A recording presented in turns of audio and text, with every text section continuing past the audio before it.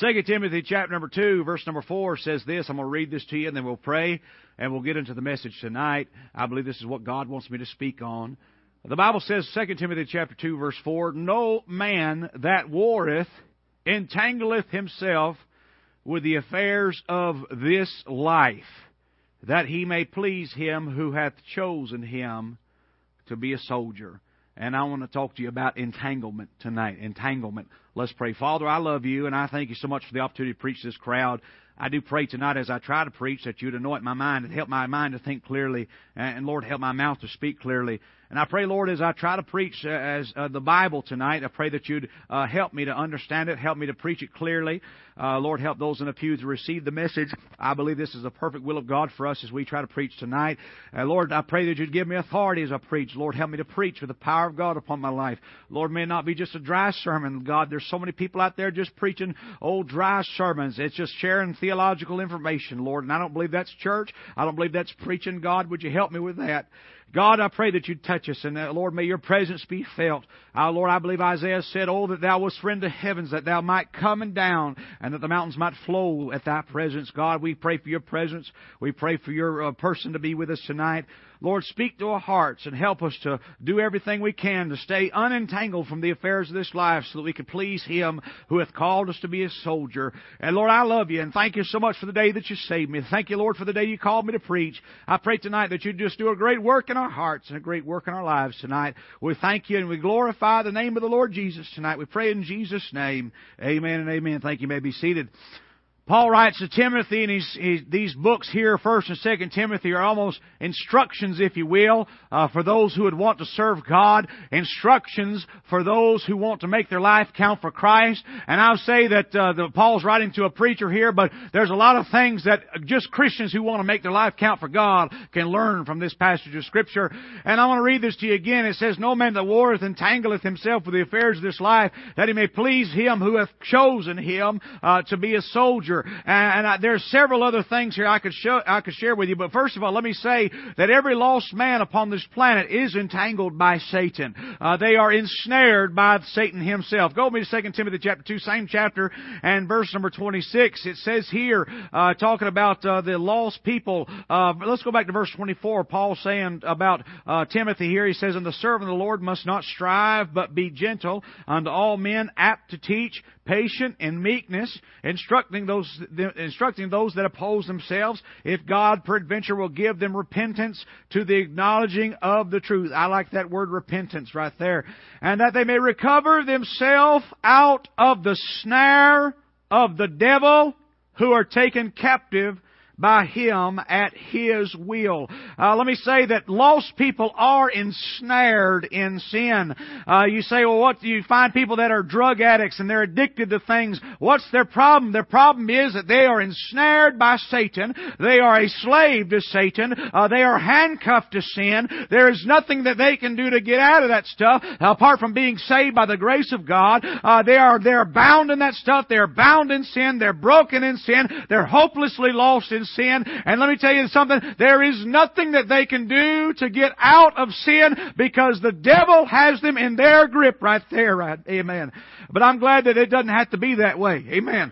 Jesus Christ said in John chapter 8, "If the Son of Man shall make you free, ye shall be free indeed." Glory to God. Romans chapter number 6. I want to read this verse to you real quick. I read this today, and buddy, it blessed my heart. Romans chapter number 6 and verse number 18 says this. I want to just jump over here and read this to you really fast. It blessed me.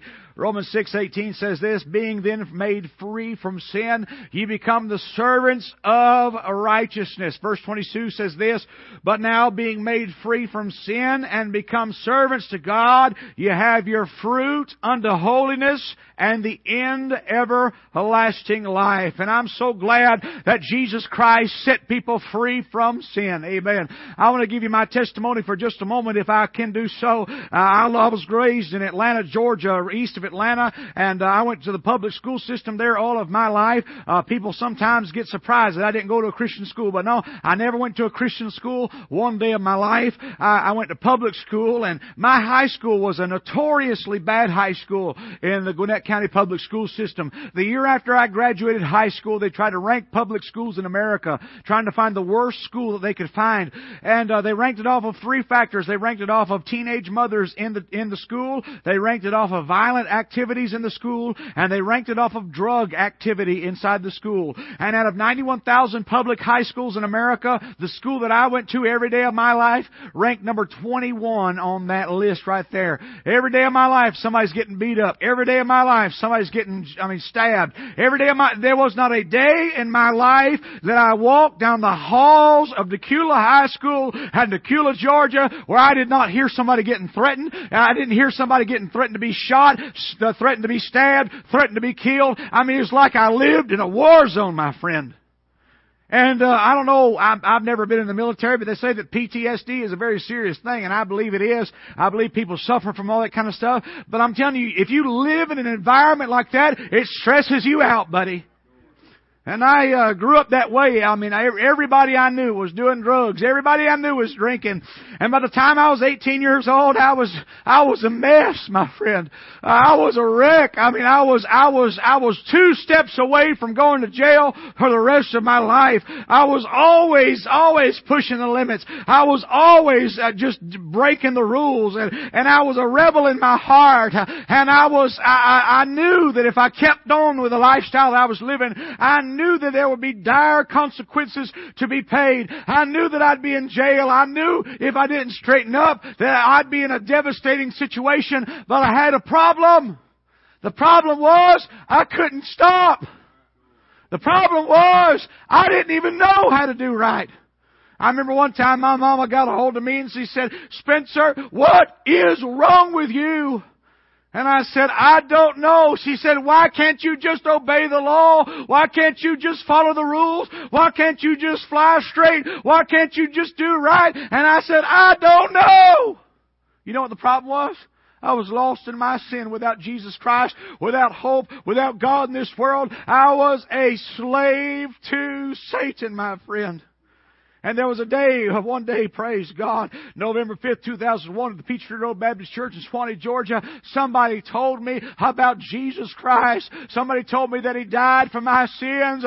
Somebody told me that He loved me. And I couldn't understand, how could God love me? Nobody loves me. Nobody cares about me. My football coaches don't care about me. The counselor at the school don't care about me. My teachers at the school don't care about me. I mean, nobody cares about me. But they told me that Jesus cared about me, and they told me that Jesus loved me, and they told me that Jesus wanted me to be saved. And I thought to myself, nobody wants me, nobody loves me, why would Jesus love me? But let me tell you something, it's true.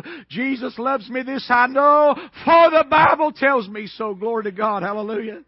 And they told me that He loved me, that He shed His blood for me. And the first thought went through my mind was, I didn't ask Him to do that. I didn't want Him to do that. I did not ask the Lord to do that. I was not expecting Him to do that, but He did it, my friend. And they said to me, they told me about heaven, how wonderful heaven was, and how glorious heaven was, and that I could go to heaven if I would receive Jesus Christ as my Savior. And I said, well, what does a man got to do to go to heaven? And they gave me John chapter number 3 and verse number 7. They said, marvel not that I say unto thee, ye must be born again. And they said, Spencer, have you ever been born again? And I'm talking about, I'm crazy. I've got heavy metal music in my car. I've got beer in my car. I mean, I'm out of control. I am a just absolute wreck of a teenager. And they said, Spencer, you got to be born again. And I said, well, what does a man have to do to be born again? They said, Romans chapter 10, verse 13, for whosoever shall call upon the name of the Lord shall be saved. Glory to God. And they told me all that in the graveyard of the Peachtree Road Baptist Church, Swanee, Georgia. What a good place to talk about the Lord. Amen. And you know what they did that night? We got down on our knees in November 5th, 2001, and I got on my knees and I cried out for God's mercy. I cried out for God's grace. I got born again by the grace of God. I'm the only person I know that walked into a graveyard a dead man and came out of a graveyard alive man. Hallelujah to God. I received life in a graveyard. I was resurrected from above in a graveyard. I was born again by the grace of God in a graveyard. And you know what I found that be funny? After I got saved, I became a new creature. 2 Corinthians 5:17, therefore if any man be in Christ, he is a new creature. Old things are passed away, and behold, all things have become new. You know what's funny? I have never since that day drank one drop of liquor. Never one time. And I did it without a 12-step program. Hey, I did it. I'm not against 12-step programs. I'm for anybody who's helping anybody. But I got sober by getting born again. Amen. After that day, I mean, God broke my cuss box. God changed everything about me. Everything changed. Old things passed away. And behold, all things became new. My hairstyle changed. My clothes that I wore changed. The places that I went to changed. And I didn't have to quit my friends. My friends quit me. Amen. Remember not long after I got saved, I got a phone call. It was my best friend in the world. Guy that I had known all the way from kindergarten, all the way through high school. We were best friends. He spent the night at my house. I spent the night at his house all the time growing up. He called me one day not long after I got saved and said, Spencer, we need to meet. We need to talk. I need to meet you. And I said, okay. And I said, where do you want to meet? And he said, let's go meet over here at this restaurant. So we sat down to eat. And my friend sat down and he looked me in the face and he said, Spencer, what is wrong with you? I said, what do you mean? He said, well, have I offended you somehow? I said, brother, I don't even know what you're talking about. And he said, Spencer, you act like you're depressed. What's going on with you? And I said, man, I don't know what you're talking about. Will you explain to me what you're trying to say? And he said, well, Spencer, you used to be so much fun. Now you're not fun anymore. Amen. He said, Spencer, you used to come out and hang out with us all the time, but now you're so busy down there at that church, you don't do this anymore with us, you don't do that anymore with us. I mean, what is wrong with you? Wednesday night used to be the night we all hung out together, but now you are always in that church. Have we offended you or something? And I said, no, man. Let me explain this to you. I said, I got saved. Amen.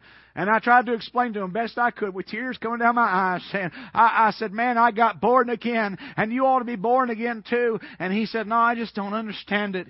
You know what? Me and him, we did everything together. We were just alike. We were almost twins, if you will. Although I'm a little bit whiter than he is, amen. But we were the exact same thing. But you know what I found out?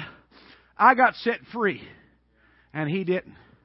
And so when a person is born again, they're set free from sin. They're set free from wickedness, and they're at liberty now. And by the way, liberty does not mean that you can go off and do whatever you want to do. A lot of Christians out there today saying, well, I live under grace. I live under grace, and so therefore I can do whatever I want. There's people out there that would murder people and say, well, I'm under grace. It's all taken care of. Let me tell you, that's not what grace is, my friend. When you're at liberty, when you're under grace, that means that you've been set free from sinfulness and wickedness, my friend. And you're free to do the will of God. Now go with me back to that verse that I read to you just a little while ago. And I want to give you 3 points and a tap dance and a poem, because that's what Baptist preachers do. And we're going to give you this real quick, and then we'll go on home. I think, is there food afterwards? I won't preach long. Amen. Glory to God. I like to eat food, and I hate jogging. Jogging's out of hell. Amen. I was reading in my devotions not too long ago, and I found a verse that proved that jogging is wickedness. Y'all want to know what verse it was? It says, the wicked fleeth when no man pursueth. Amen. And unless you got a bear chasing you or a bunch of street thugs chasing you, you ain't got no business running. Amen. Hallelujah. And I'll stand on that till the day I die. Amen. Some of you got mad on that one. That's all right. I'm going to preach this Bible whether you like it or not. Amen. But 2 Timothy chapter 4, I find that when Jesus Christ saves a man, He sets them free. You're bound by Satan before you're saved. But I find this, and this is the truth I want to get on your mind. A Christian is set free from Satan. But a Christian can bind himself again in the affairs of this life. Look with me in the verse, 2 Timothy chapter 2, verse 4. It says, no man that warreth entangleth himself. Notice this. He's not entangled by Satan. He's entangled by himself.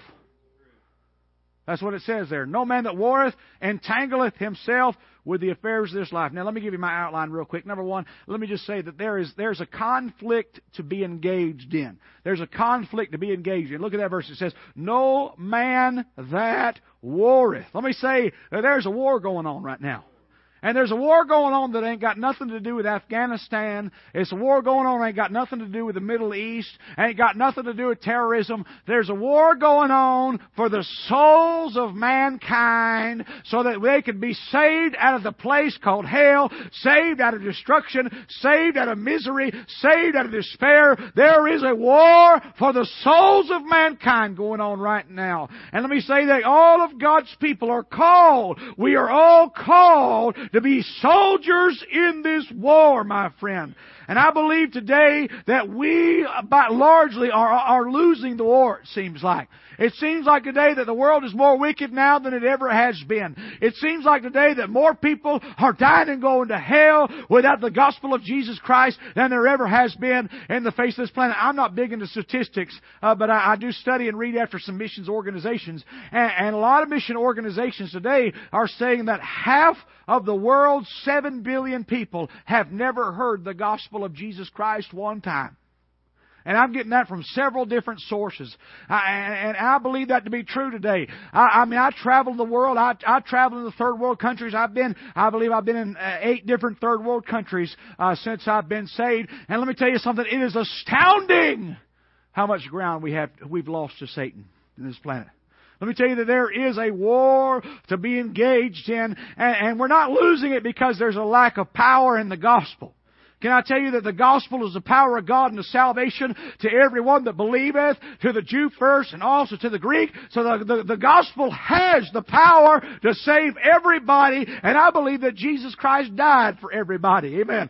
And let me just say, just in case Calvin is stuck in here tonight, that Jesus Christ tasted death for every man. He tasted death for every man, every man, every man, every man, every man, my friend.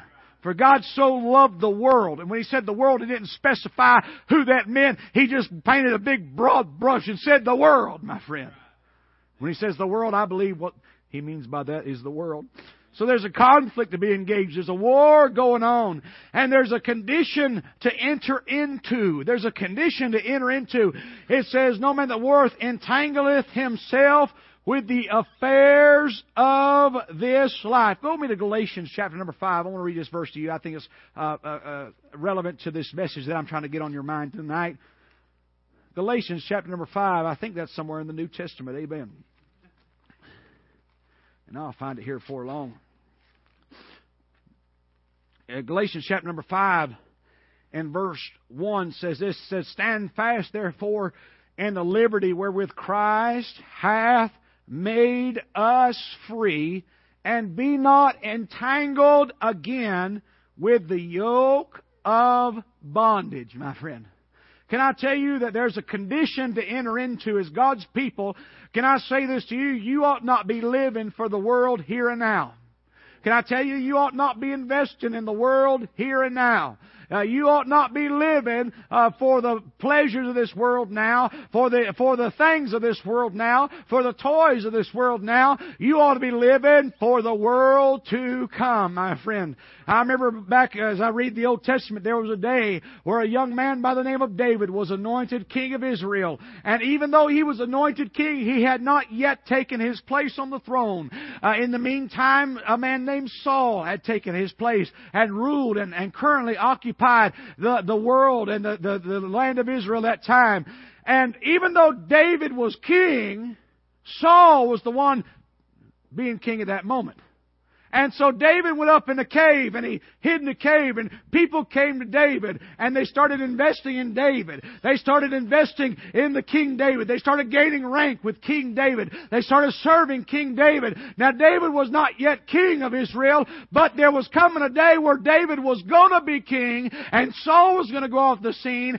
But when that day come, those people that got out of Saul's kingdom and invested in David's kingdom, they came out pretty good when David took the throne. And let me say to you today, it's the same situation now. Did you know that the devil's running the world today? All you got to do is watch TV 5 minutes. All you know is the devil's running the world today. He is the prince of the power of the air in the present tense. He's like Saul. He's running the show. He's running the news. He's running the music. He's running the entertainment. He's the prince of the power of the air. And Jesus Christ has been anointed king, although He has not yet taken His throne on this planet yet, my friend. And look, we're like those who are going to David, going to the cave, investing in the King Jesus, investing in King Jesus, gaining rank with King Jesus. And when we get there, when Jesus comes and takes His place on the throne of earth, we're going to be doing pretty good, my friend, on this planet. Hallelujah. Don't invest, don't get tangled up in this world so much that you can't invest in the world to come, my friend. Hallelujah to God. Amen. Can I preach a message, and this thing's sliding on me a little bit. Everybody hear me pretty good? Everybody okay?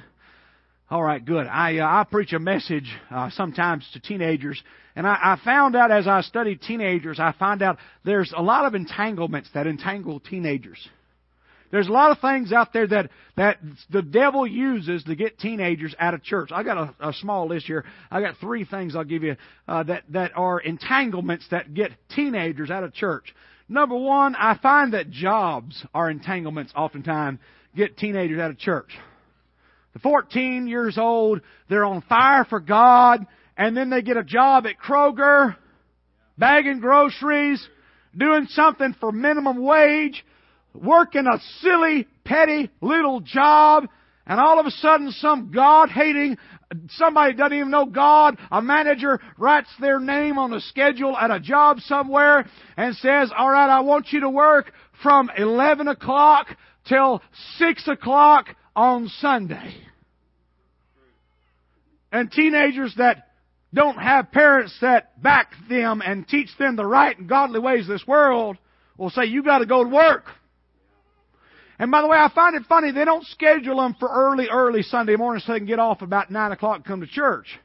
They always schedule them right during church time. They always call them into work at 11 o'clock Sunday morning, and that way they have to miss church, and they make them work till 8 o'clock Sunday night, so they have to miss the Sunday evening service too. So I find that jobs are oftentimes entanglements for teenagers, pulling them out of the will of God, pulling them out of the fight. Can I give you another thing too? I didn't come here to preach on teenagers tonight, but I think this is good. Amen. Somebody say amen right there. Can I tell you that oftentimes I find that, especially teenage girls, that a boyfriend oftentimes can be an entanglement.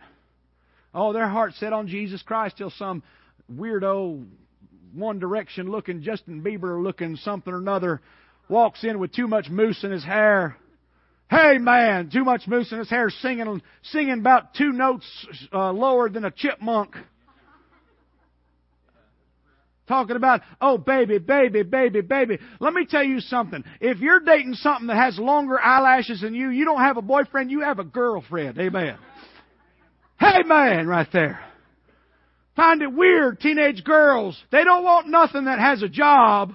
They don't want nothing that has a car or has a truck. They want something that looks like a girl. Well, amen. All right. Somebody go start my car for me. I'm in trouble. Amen.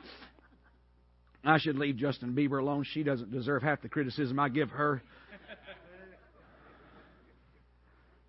Let me give you this also. I find in teenagers' lives that entertainment can often be a snare.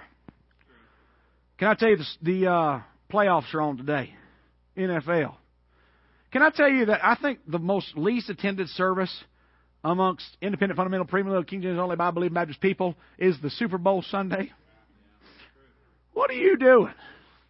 If you're so worried about it, get your DVR and record the thing and don't talk to nobody and go home after church and watch the thing.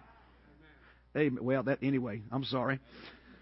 That's teenage entanglements. Let me give you some adult entanglements real quick. Number 1's pleasure. Vacation time. Man, I know. I mean, look, vacation time ought to have church time in there too. Taking a vacation from your job, don't take a vacation from God. People take vacations from God all the time. Let me give you another entanglement. You get offended. Adults get offended. I can preach my guts out to teenagers and preach against everything in the world to teenagers, but adults are the ones that get offended. I mean, a teenager, I can stand up in front of a crowd of people and say, Ozzy Osbourne is out of hell, and if you listen to that stuff, you're poisoning your mind, and a teenager will get on fire for God and grab all their CDs and take their CDs and say, I'm throwing all this junk away, and as they're walking to the trash can, Mama says, what are you doing? I bought that CD for you, and you ain't throwing it in the trash. Getting offended. Adults get offended. Am I preaching the truth tonight, church? Am I offending anybody? Everybody okay? All right. Everybody good? All right. Amen. Well, let me give you another entanglement. Money's an entanglement for adults. Get so worried about things, and people. If you watch TV today, half the commercials are how to get into debt, and then the other half of the commercials how to get out of debt. Can I tell you something? I mean, debt. What are you doing with debt? I don't like debt.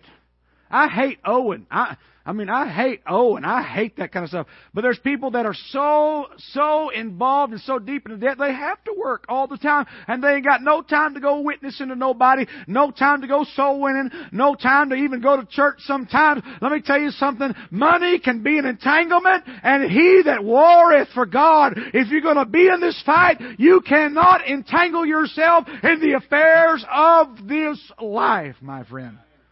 So there's a condition to enter into. And lastly, I'll give you this, and I won't be long after this. Yes, I am a Baptist preacher, so I am lying when I say that, okay? There's a consequence to enjoy. There's a conflict to be engaged. There's a condition to enter into, and there's a consequence to enjoy. No man that warreth entangleth himself with the affairs of this life. Notice this, that he may please him who hath chosen him to be a soldier. Can I tell you something? If you don't please God with your life, then nothing really matters about your life. Can I tell you something?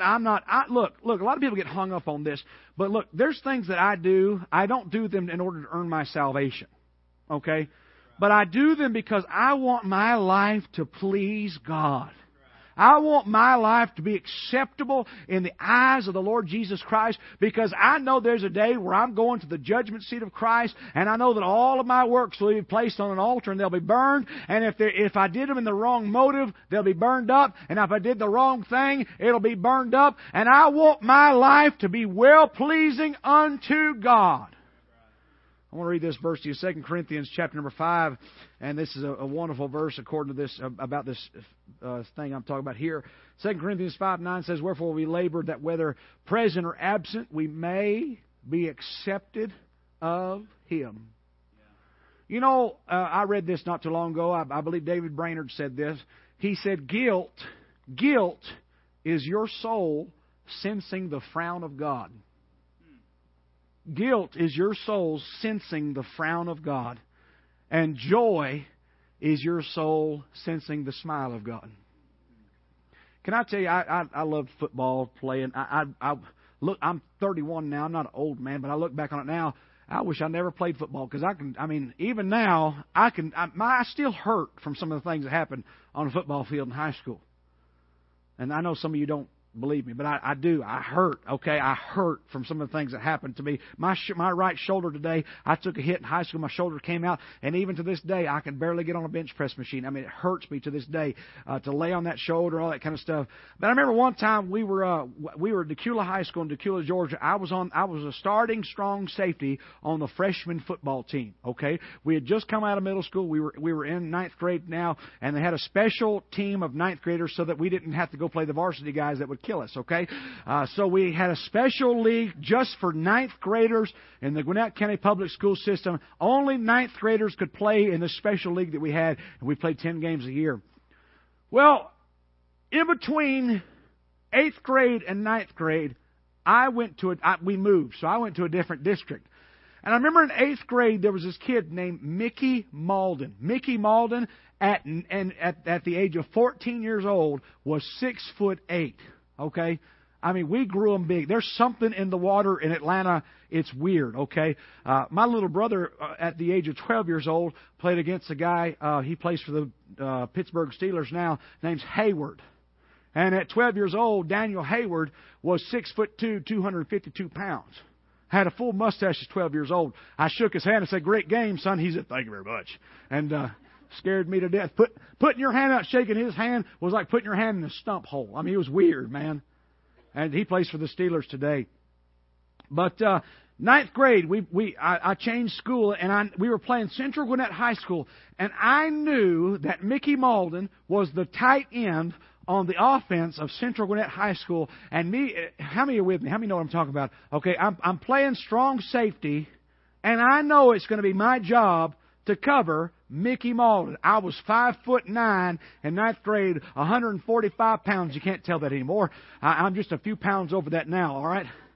I'm in the neighborhood of 200 pounds in this big neighborhood, all right? But I knew playing strong safety, I knew standing there, lining up with the linebackers, I knew that I'd have to stand there and look at Mickey Malden. I knew that whatever pass route Mickey Malden, all 6'8", 235 pounds of them, I knew that I had to cover this guy, and I didn't know how it was going to happen. So they lined up, we kicked it off to them, they brought it back, they ran a few run plays up the middle, and it got to be about 3rd and 5. And on a 3rd and 5 situation, you always throw to the tight end, and you always throw in the flat if you're a quarterback. Anybody know what I'm talking about here today?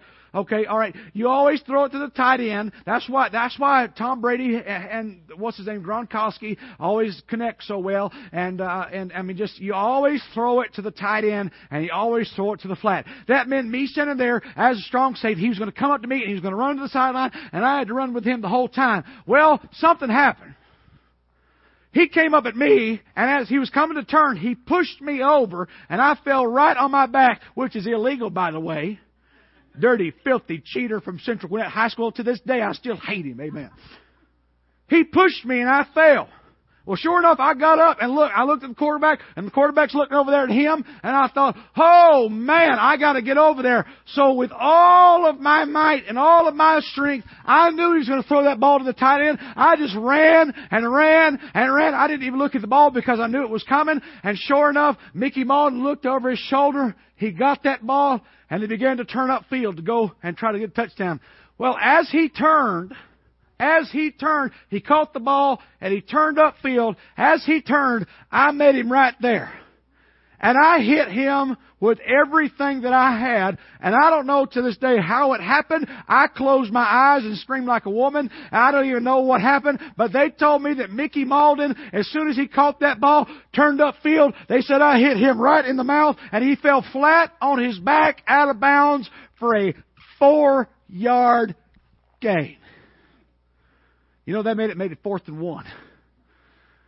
And I got up, and I realized I was blind out of my left eye. And I said, "Coach, help me." I said, "Something wrong." And he grabbed my helmet and turned it around the right way. And I came to, and I realized what happened. My coach is sitting there going, "Yeah!" And I realized I stopped him before he got the first down. And my coach is going, "Yeah!" And my teammates are going, "Yeah!" And I looked up in the stands over them, and I saw my daddy. And my daddy's going. I broke my microphone, amen. My daddy's going, "That's my boy!" You know what I did? I pleased my daddy. This microphone's all messed up. I'm going to take it off. You know what I did? I pleased my daddy. My daddy was so proud of me. I ran around that field screaming, hollering like a Comanche Indian for the rest of the game. I was out there